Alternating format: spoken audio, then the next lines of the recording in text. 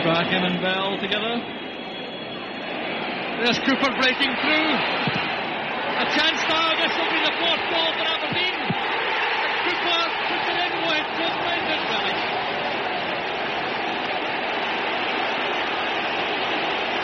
Well, suddenly it's become a rout. Of course, when things are going wrong against you, you don't get the breaks of the ball. Cooper in with Stewart. He didn't really know where the ball was, but he got the break. And as you say, it's a schoolboy's dream, being able to take your time, knowing that really all you got to do is crack it into the back of the net.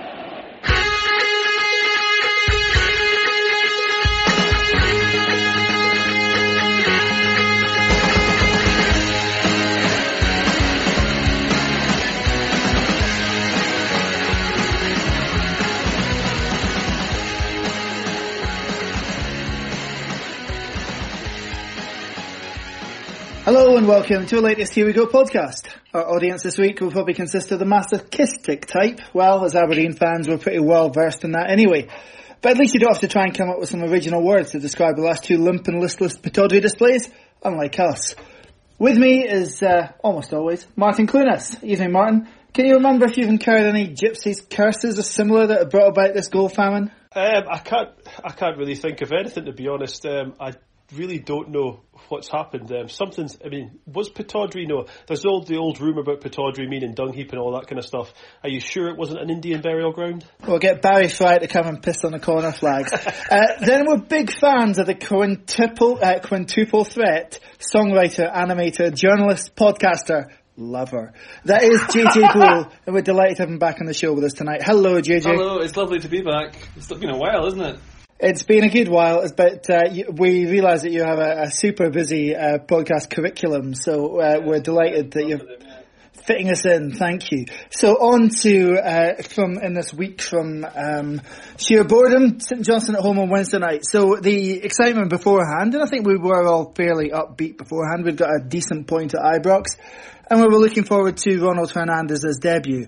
The manager afterwards, Martin, described it as maybe coming a bit too soon for him. What do you think? I think that was probably a fair comment. Going by what did he last, 60, 65 minutes? I don't know. Going by the time he was on the pitch, it appears that he isn't the type of fullback that we've probably become used to from Shea Logan, getting up and down the wing, because he didn't do much of that really. Obviously it was early in the game. I'm loath to kind of put any blame at him for the goal.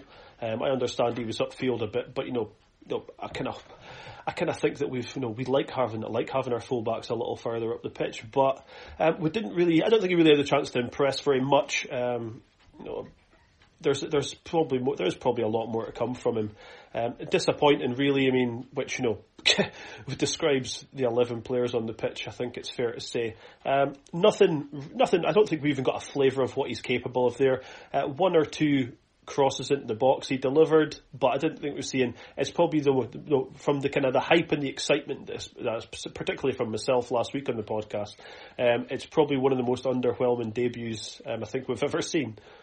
Well, I don't know about that. Matty Kennedy and Dylan McGeoch in the past month have probably rivaled that. But it's fair to say, JJ, not every debut is going to be Hans Heelhuis, is it?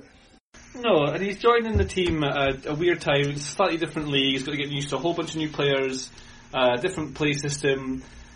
You don't know how much of his not getting up the wing is tactical instruction, how much is it Sims just not doing it. I thought he had a couple of nice touches, and I think you can tell straight away he's got a really good first touch, which is quite valuable in Scottish football. I think he'll come good. They've obviously scouted him a lot, and like the money they've heard talked about was Richard Gordon. I think was saying that it's something north of 750 grand or something like that. I don't know if you've talked about this already. But, he has to be good, and the whole team's just not performing at the moment. So I can't read too much into it. I'm very disappointed, JJ, that it shows you didn't listen to last week's show, but never mind. We went with just the two in midfield as we talked about last week that we'd hoped we'd see. We went with Ferguson and McGeoch as the two. However, really, you wouldn't have known during the course of the game that we had an extra forward-facing player in the team, would you, JJ? No, it's everyone keeps asking says Aberdeen needs a 10, but leaving the 10 space free should mean that the forwards can, or the wingers, sorry, can move into that space, have overlapping fullbacks, and then one of the midfielders can come into that space. But when you play with a 10, and if it's someone like John Gallagher, I mean, it's just not quite there, and like, there's no point having these players in having forwards on the pitch if they're not getting the ball in the right place. If you look through like Y-Scout stats, it shows that, and you can see it on the pitch as well actually, forget the stats, Aberdeen get the ball forward from defender to striker so quickly that it ends up being punted straight back, and then they head it away straight back, and it never gets played through the lines to the forwards. When it does get played through lines to one of the wingers or the forwards, they're outnumbered straight away. And it seems to be that, I'm talking about the Killigan weekend as opposed to the St Johnstone one, but even though there's midfielders there are still gaping holes in the middle of midfield where players are not there. And you saw it with St Johnston's goal, is that suddenly the midfield was gone and then suddenly the defence was gone for the boy to run through, on goal. But it's just the way they construct play, it just hasn't seemed to have changed despite having McGeoch, or when you've got Ojo on at the same time. I don't understand quite what they're not doing as to what they've been told, if that makes sense. I'm rambling a bit, but yeah, it's so the passing is not there, and I think Aberdeen's numbers are down on everything from what they were 2 seasons ago in terms of they're described as things like smart passes and passes per game, even just that. I can't remember the exact metrics, and I've not got them on me right this second, but it's quite stark that you can see how clearly different the team is playing to what they were in previous seasons. But it's quite interesting, Martin, because I think post-winter break there has been a conscious effort, a more deliberate effort to retain possession, to keep hold of the football, to not go long quite so often. And in many ways that's really a contributing factor, I think, to what we're seeing. What we were being served up before Christmas was by no means pretty, and it was only of limited effectiveness, but it was slightly more effective than what we're seeing right now, which just seems to me caught between two stools. I think that's pretty fair. Yeah, I mean, there does seem to be this. I mean, and McInnes has clearly decided that we're going to stick with this because there's no question that some of the players that we have in the team, we have some very good, Scottish Premier League level footballers, and so I think he must be thinking that he can stick with this, where if we can keep the ball, this kind of place possession game, which yes, particularly on Wednesday, it was chronically boring. Across the back, and it would McGeoch would play it back, and it would somehow end up at Lewis, it would go out wide, it would come back. And I can understand that he's wanting to keep the ball and he's looking for that moment of space. The problem is that it just extends to what we've kind of been moaning about for the last 18 months, whereas there's just not the creativity isn't there. So if people aren't moving for the ball, then the guys in the defence and dare you say defensive midfield are stuck in that awkward position where there's nobody moving, there's nobody to give them the ball. So we just seem to find ourselves with the ball and nothing happening with it. And I can understand why there is a lot of frustration coming from the terrace, because people are seeing this where it's there's just the creativity isn't there. And I mean, particularly I've seen quite a lot of stuff directed at Sam Cosgrove where, I don't think he is particularly a lazy player, but in the last 180 minutes I've watched, because he got subbed off since yesterday, in the last 2 games I've watched, you wouldn't know that this is a guy who has scored, 50 goals in however many games for Aberdeen. He's just looked, just a complete the definition of a non-league English footballer, you would say. Just no effort from him really at all. And I understand that he's not been moving for anybody. Wednesday in particular was just he just didn't come for anything. He did come deep a couple of times, but then he was being just marked out of the game, and they were doubling up on him. And I think when St Johnstone in particular, when they doubled up on Cosgrove, we literally had no answer to that. Well, this is one of the big problems, right? So I think Cosgrove is kind of isolated, and if the whole point of football really is to try and gain overloads in different places so you've got an advantage, you see all the time that Aberdeen, so you always see McGinn is 1v1 with a fullback. He's never got a help next to him to play a 1-2. Always 1v1. Kennedy has the same thing now. They're getting them into 1v1 against a fullback, but then that fullback tends to be the wide midfielder because everyone sits deep because they know if you give Aberdeen the ball, they're not going to be able to do anything with it. And in terms of I totally agree with everything you just said there. I think the creativity part comes down to even, not that they've not got ideas or anything like that, but like basic positioning. So when they play it from the back, first of all, like the first thing that I think that needs to correct is that the distance between the striker and the centre backs is massive. It's like the entire pitch. Even when we've got the ball, it's very rare that McKenna and Devlin was in Kilmarnock. They're pushed up to halfway, so you squeeze the pitch. So when it comes back, you can recycle it and move it around. Maybe because they're a bit slow. I don't know. It's don't like that part of the shape isn't right.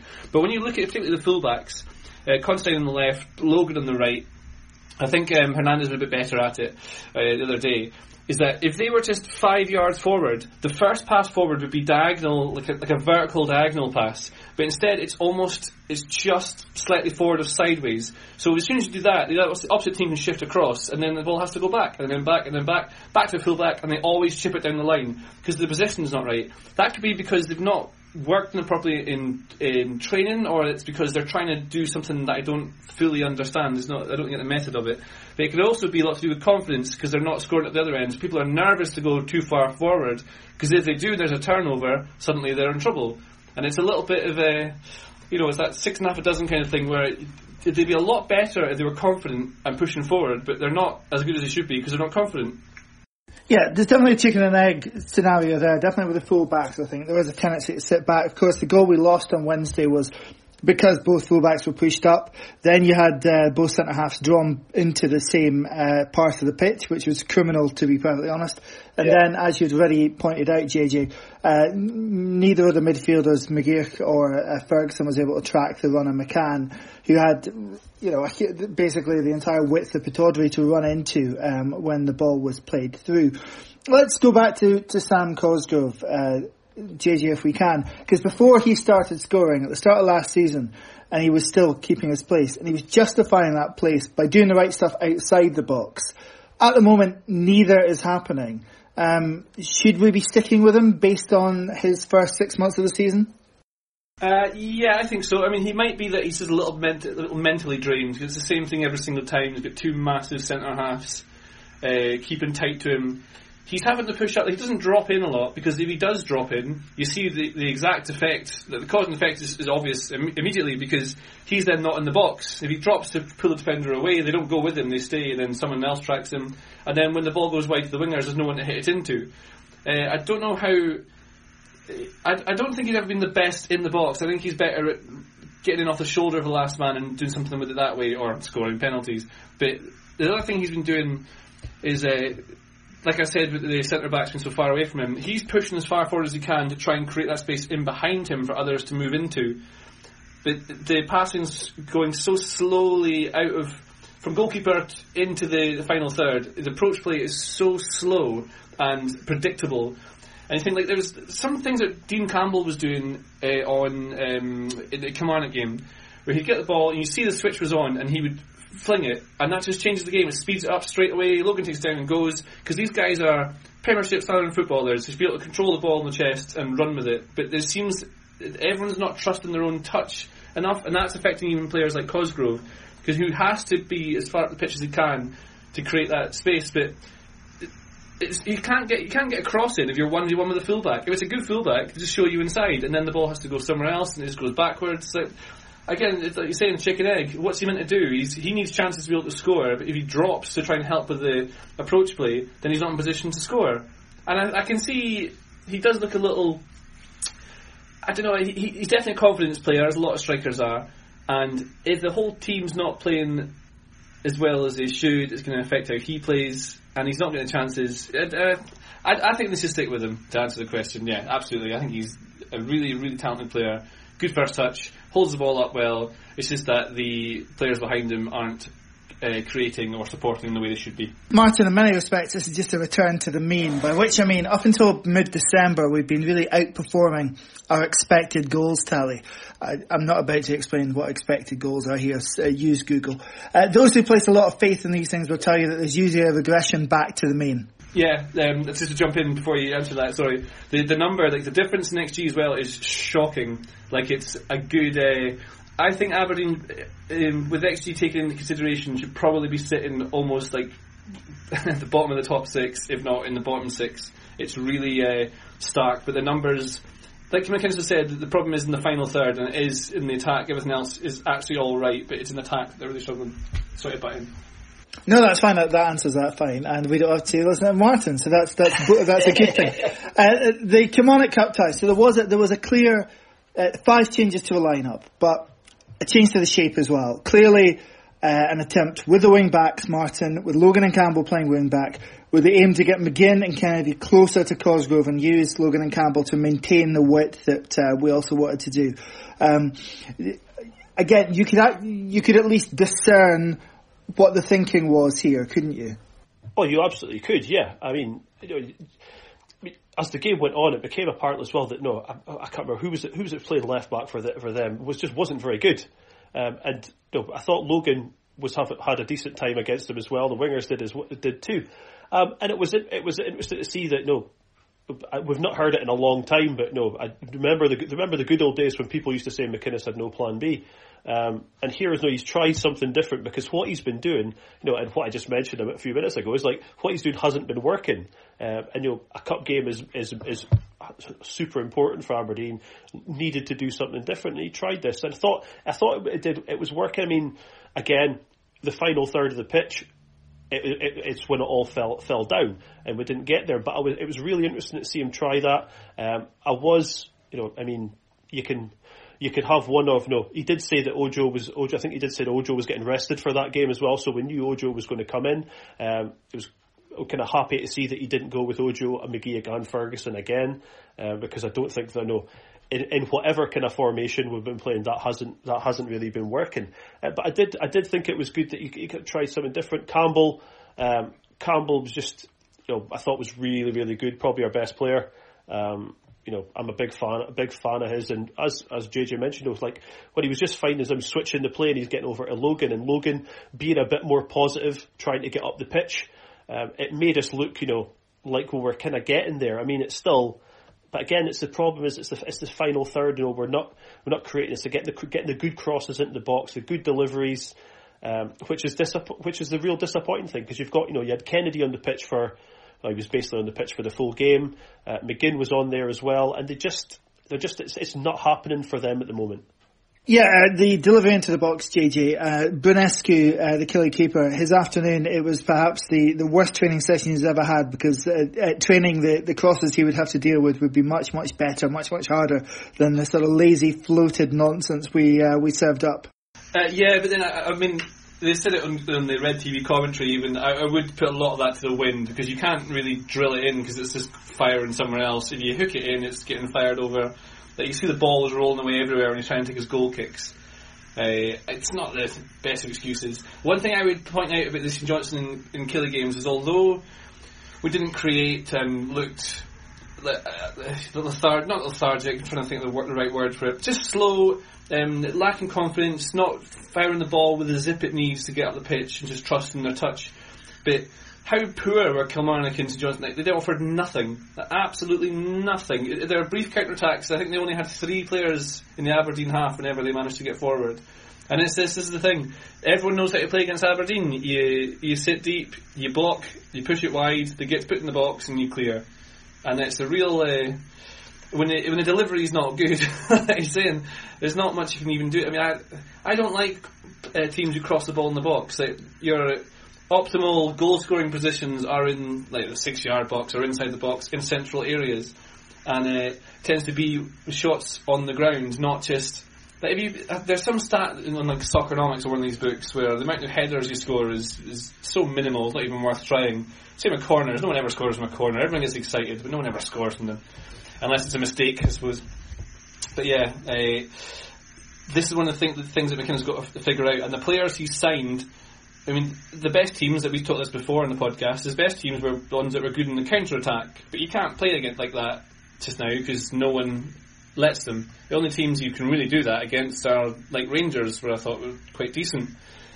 And everyone else wants Aberdeen to ask the questions, And at the moment, I don't have any answers.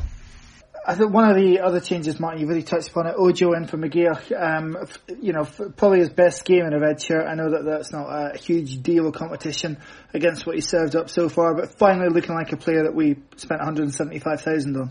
I did, yeah. I mean, I thought again, he was marginally, well, I say it's not unfair to say he was marginally better than McGeoch was on Wednesday. I thought he was a lot better than McGeoch was on Wednesday anyway. But no, obviously operating slightly differently. Ojo came here. McInnes has talked him up as well. Obviously we've missed him a bit through injury, so we've not really had a chance to see much of him. Obviously his early season European cameo will provide entertainment for a long time. But we've not really seen the best of him, and hopefully there was glimpses of it on Saturday. Still lots to come from him. I don't think he's still had a decent run in the team where he's impressed for a few games, but then again, nobody really has this season, really, I suppose. Still lots to see. Happy to see him back. He looks like he's fully fit again. I think it was just he just rested on Wednesday, but interesting to see where he goes, how much we can get out of him going forward. So Martin, obviously Saturday saw the return of the Red Shed, the home end. It sold out very, very quickly. So from that point of view, absolute a success. There was, a fair bit of noise coming out of there. Were you in there again on Saturday? Not this time, no. We actually missed out on the chance to get tickets for it. I'll be honest, I didn't expect it to sell out so quickly, and so we just missed out. And one or two of the people who usually come to games with us were a bit latchy and giving us notice about whether they could come or not. So we did miss out. So we were in the south stand this time, back in our usual Stockman grounds. But yeah, lots of noise coming from it. I mean, this has probably been the positive that's came from those two cup games. Okay, we got past Dumbarton, but we really no disrespect, but yeah, lots of disrespect. We should be getting past them. So that's been the kind of the positive about it. Lots of good atmosphere, lots of noise, and it's just obviously if we can get through, we'll be away in the next one. So that just kind of, at least they'll have that kind of travelling atmosphere, travelling crowd. It'll create some noise if we can get into the next round. Some of the noise, though, about 5 minutes before the end, there was some more chants against Derek McInnes. Now, obviously, people are entitled to chant whatever they want at whoever they wish to.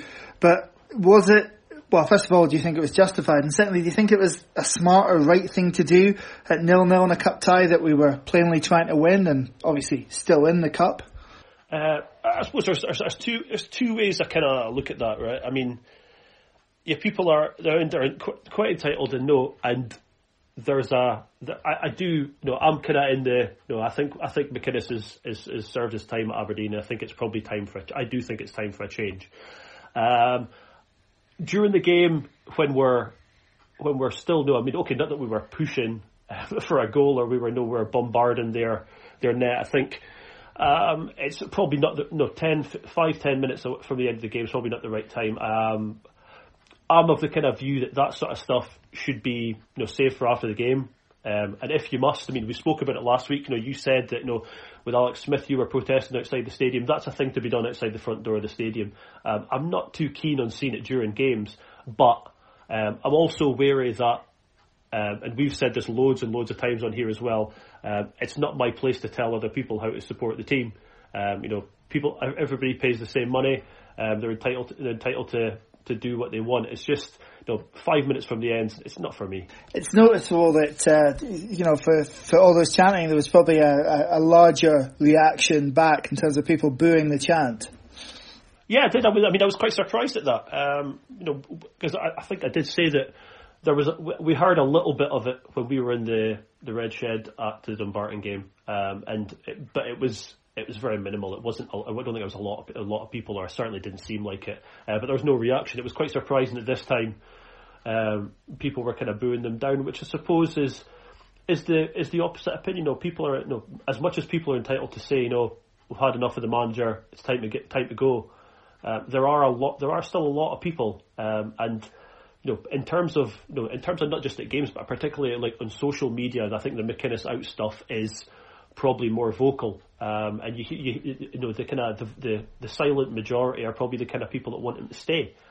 So I was quite surprised at the reaction that shows that there is still a fair amount of a groundswell of support that are willing to make their voices heard in favour of the manager. Do you think it was that, or do you think it was more that the fact that an end which had been set up specifically to better the atmosphere, to support the team, was kind of doing the opposite? Do you think it was more a kind of a reaction to that as opposed to any defence necessarily of the manager? Could be, yeah. I mean, I suppose there is that. You know, people are, you know, they're there. I mean, all of us that go to Pittodrie, you know, we're there to support the team. So we, you know, I understand we all should be pulling in the same direction. So perhaps there was perhaps the reaction was people who, you know, just thought, you know, now's not the time. No matter what your opinion is, because, you know, people will always disagree. I mean, you know. Even like you say, we mentioned obviously last week. We mentioned about Alex Smith. When obviously Jimmy Calderwood was in, there was quite a lot of the Jimmy must go, or, you know, people who wanted him to stay and thought he was great. And this is just the other thing where people are going to disagree on it. And I suppose there is a thing where, you know, and like I said, I personally felt that, you know, 5 minutes before the end isn't the time. But no. There's no point me booing them from the south stand, because they're not going to hear, and I'm not going to boo other people at the stadium. I'm going to boo, you know, the other team, and then at 90 minutes I'm going to boo as well. But yeah, I suppose there is a thought of that. Yeah. So that was the Kilmarnock Cup tie. Replay a week on Wednesday. The draw has been made for the quarterfinals. It's Motherwell or St Mirren should we get past Kilmarnock, which is not the best, not the worst. Let's just concentrate on Killie next, I guess. Before we move briefly on to talk about Hamilton and Celtic, JJ, you are like the rock and roll star that you are. You've got a live gig coming up in Aberdeen. Would you like to tell us a bit more? That's right. Here comes the plug. So, as you may or may not know, I am on a podcast called the Totally Scottish Football Show. It's really fun, and we're doing a live version of it in March, and we're doing March 24th in Glasgow at the Glee Club, and March 25th, I really hope that's correct, is at the Lemon Tree in the wee room up the stairs. And it's me and Andrew Slavin and special guests. The ones we've not got anything confirmed yet, but the ones that we're talking to it's pretty cool. And yeah, it'll be great fun. You can get tickets online, just Google it. That's the best way, I don't know, rather than doing a URL. But it'd be really, really much, much better for everyone if people came. There we are, JJ Live. Don't miss out on this opportunity, folks. Who knows? You'll never see him in a venue this small again, I'm sure. Hamilton on Wednesday night. A dry, narrow plastic pitch and what will probably be a windy night. I can really see why Sky have chosen to carry this one. Yeah. What are Sky TV thinking of? No, the way we're playing at the moment, I can't think of a worse game for us to be playing than going down there and playing on that pitch against Hamilton. You know exactly what you're going to get from them. They're going to scratch and claw and bite and kick for every little yard and every little bit of the ball.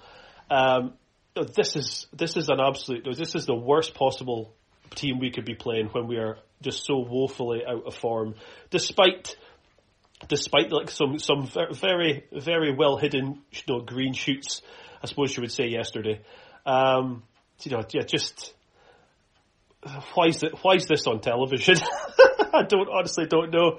I guess we just, you've got to play them all sometime, I suppose. And there's no reason for being a wanker about Hamilton. They're in the league on merit, and so we just have to deal with it. How much McInnes changes it, we won't see. Will he try and stick with the three at the back that he did against Kilmarnock? I'm not so sure, but. Hopefully we can try and get something down there and build on it, because it's not going to be a good game. We know that much. Well, 6 games without scoring would be a club record, and that's what it would be if we don't score it on Wednesday. JJ, then it's the small matter of Celtic at home on the Sunday, far and away the best team in the league. We haven't really shown that we've had a clue how to tackle them this season. Might have been close in the scoreline at Parkhead in December, but not really on the balance of chances. If we're scrambling around looking for positives, and by word we are, like the game at Ibrox, we should at least get some space in the opposition half. Yeah, I would have thought it will be another kind of a setup where everything's quite tight. You put up a block and try and hit them in the counter. The thing that hasn't worked a few times is going man-to-man with them, because when they play a 3, they've always got players like Ayer. Is she injured just now? I can't remember. But their third centre-back, or even in their back 2 even, they just join in to overload the midfield, and then because they're not got a man marker, everyone else panics, it falls apart. You see it again and again against Celtic. You can't go and go for it like people always say. I mean, the only teams like Livingston beat them, right? That's the last team I can think of who properly did them in, and that was because they were down to 10 men, and Livy were just using the goals they scored were decent enough. But if Cosgrove can do an impression of Lyndon Dykes, then maybe we'll be able to get a 1-0 out of it or something like that. But I would have thought you've got to try and just get tight to every single man, block the space, and win 5-0. I don't know. Right, well, let's just end on that note of positivity, however ridiculous it might be. Tonight, going over to dreadful Aberdeen performances, let's not sugarcoat it. We might have been looking for positives, but tonight we had JJ Bull. Thank you, JJ. Thank you for having me. And remember to grab your tickets quickly before they sell out for JJ Live at the Lemon Tree. And thank you to Martin Clunas. Thank you, Richard. We'll be back next week. Hope springs eternal that it'll be on the back of 2 good performances and maybe, just maybe, a goal. Come on, you Reds.